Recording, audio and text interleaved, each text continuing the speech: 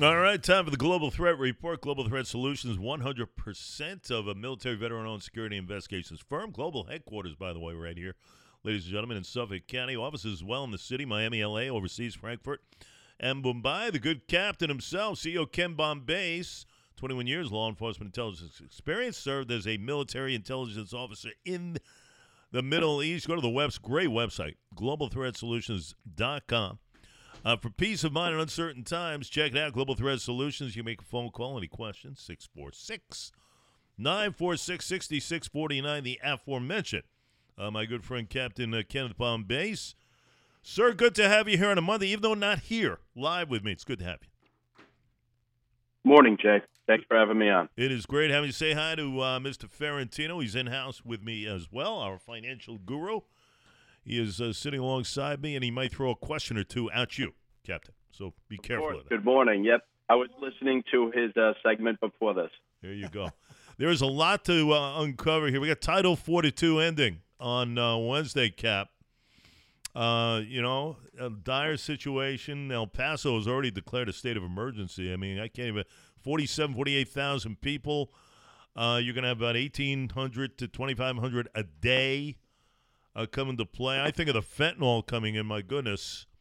It's no red lights anymore. It's just green lights. And no end in sight here. Do you see any possibility of somebody upholding 42? Well, I know there's a possibility some Republican members of Congress could go to the Supreme Court. They have not yet, to try and at least pause this.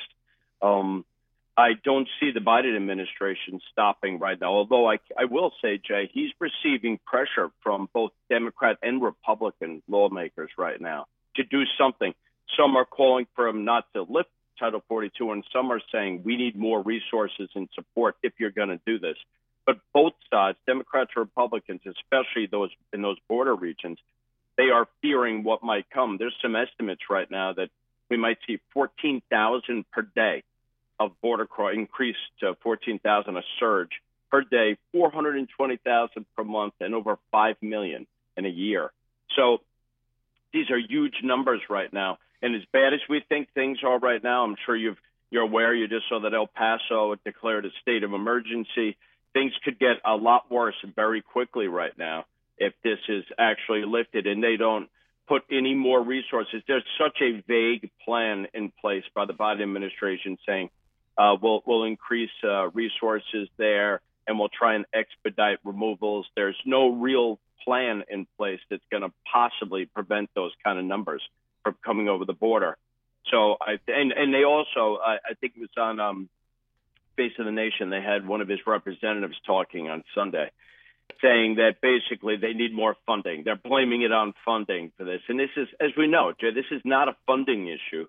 This is a policy issue. Well, we know 2 years ago this was not happening. If they were returned to those policies and then just seek bipartisan, comprehensive immigration reform, they could stem this surge in a few months. We'd be back to the way things were, and you could have some security at the border. Yeah, it's unbelievable. Ken Bombay, the captain. Quick, fire away. Quick question. So what is the reason why the borders are open? Do they know this is happening? I mean, I haven't heard a good explanation as to why we need this. Well, nobody is really coming up. They're saying they have a secure border, and they're doing everything they can. No one's coming out in this administration and saying this is intentional. Obviously, it was an immediate turnaround as soon as this administration took office. And, all I could speculate is that this is a Democrat Party strategy. They're massively increasing the numbers of immigrants coming across the border. And then we also see simultaneously recently from Democratic members of Congress and Senate big pushes for asylum. So the idea would be they're letting all these people in, and then they're going to possibly in the future, these people might have the ability to vote. And that's the only strategy that I could see that makes sense. Why would anyone want to do this? It's really endangered our people with fentanyl, terrorism, crime, gangs. There's no upside to what's going on right now. So all you could do is speculate, but I know there's a lot of speculation as that could be a reason behind this. Interesting. I'm saying every time I bring this up with people, I said, "What's the reason?" There's should be some sort of policy, but it's only at a Democratic advantage. It sounds like, which is very unfortunate. I mean, we've got to do what's best for this country, and I think that's it's one of those things that really needs to be looked at. Yeah, it's even scary, Cap, is that fentanyl. You know, the fentanyl stuff. I mean, I was reading a couple of stats yesterday, and I found them. 2007, this nation saw 27,000 overdoses. Last year, 107,000. This is CDC data right here. Of those, the agency estimating around 71,000 fentanyl involved. I mean, could you imagine now? We already, we have this massive problem here, and we kind of hate to correlate it so tragically to a plane crash a day. That's what it comes to. We're losing 300 a day here. Could you imagine when Title 42 ends, what numbers we are going to have regarding fentanyl deaths? I mean, it is unimaginable.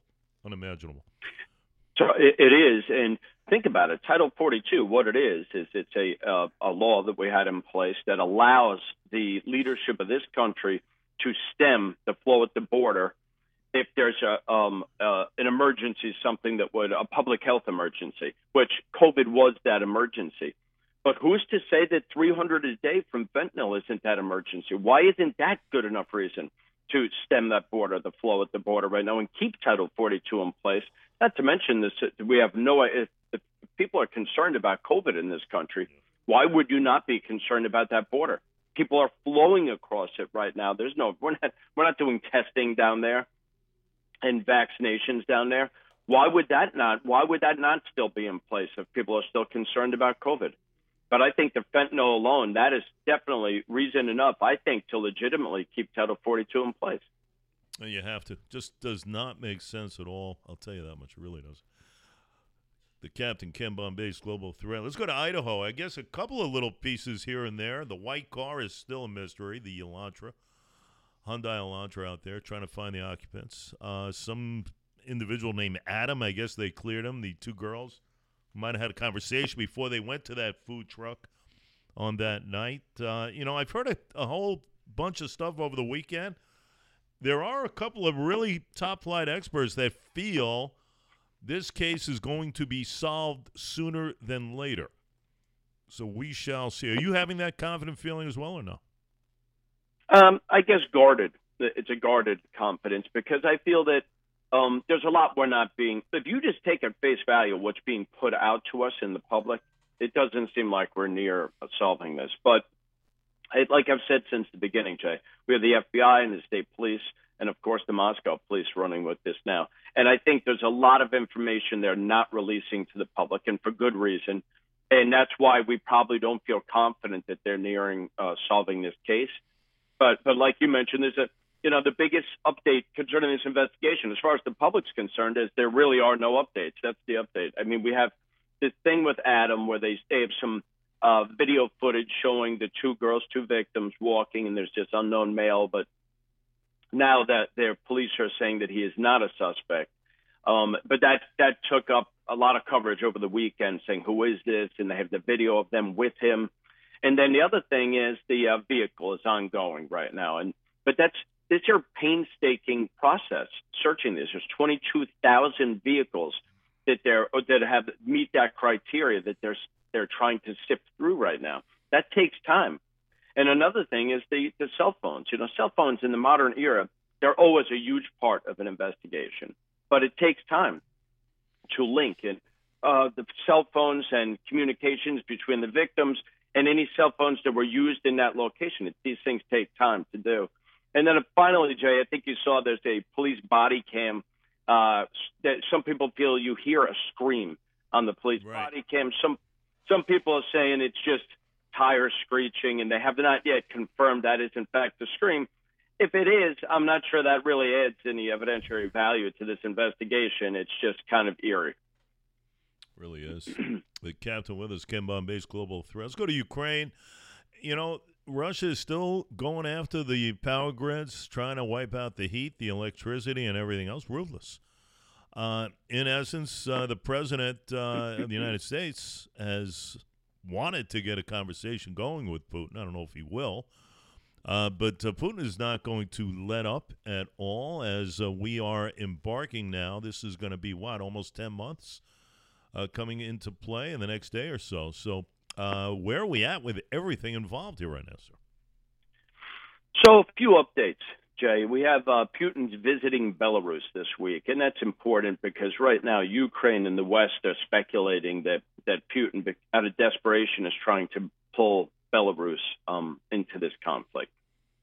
Now, Lukashenko, who's their leader, says he's signaled that he's not, in fact, going to do that, and that he's trying to show that he has independence over Vladimir Putin. Historically, that's not really true, and right now, and since the beginning of this conflict, he's allowed Russia to use Belarus as a staging area.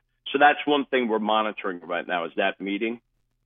And then we have the constant ongoing barrage missile strikes targeting the power sources in Ukraine. Right. And they've been successful, although Ukraine's been able to, at times, prevent 70% from getting through. That those ones that do get through are devastating, and it takes them a lot of time. There's still a lot of people without power, despite Zelensky's efforts to really restore power quickly.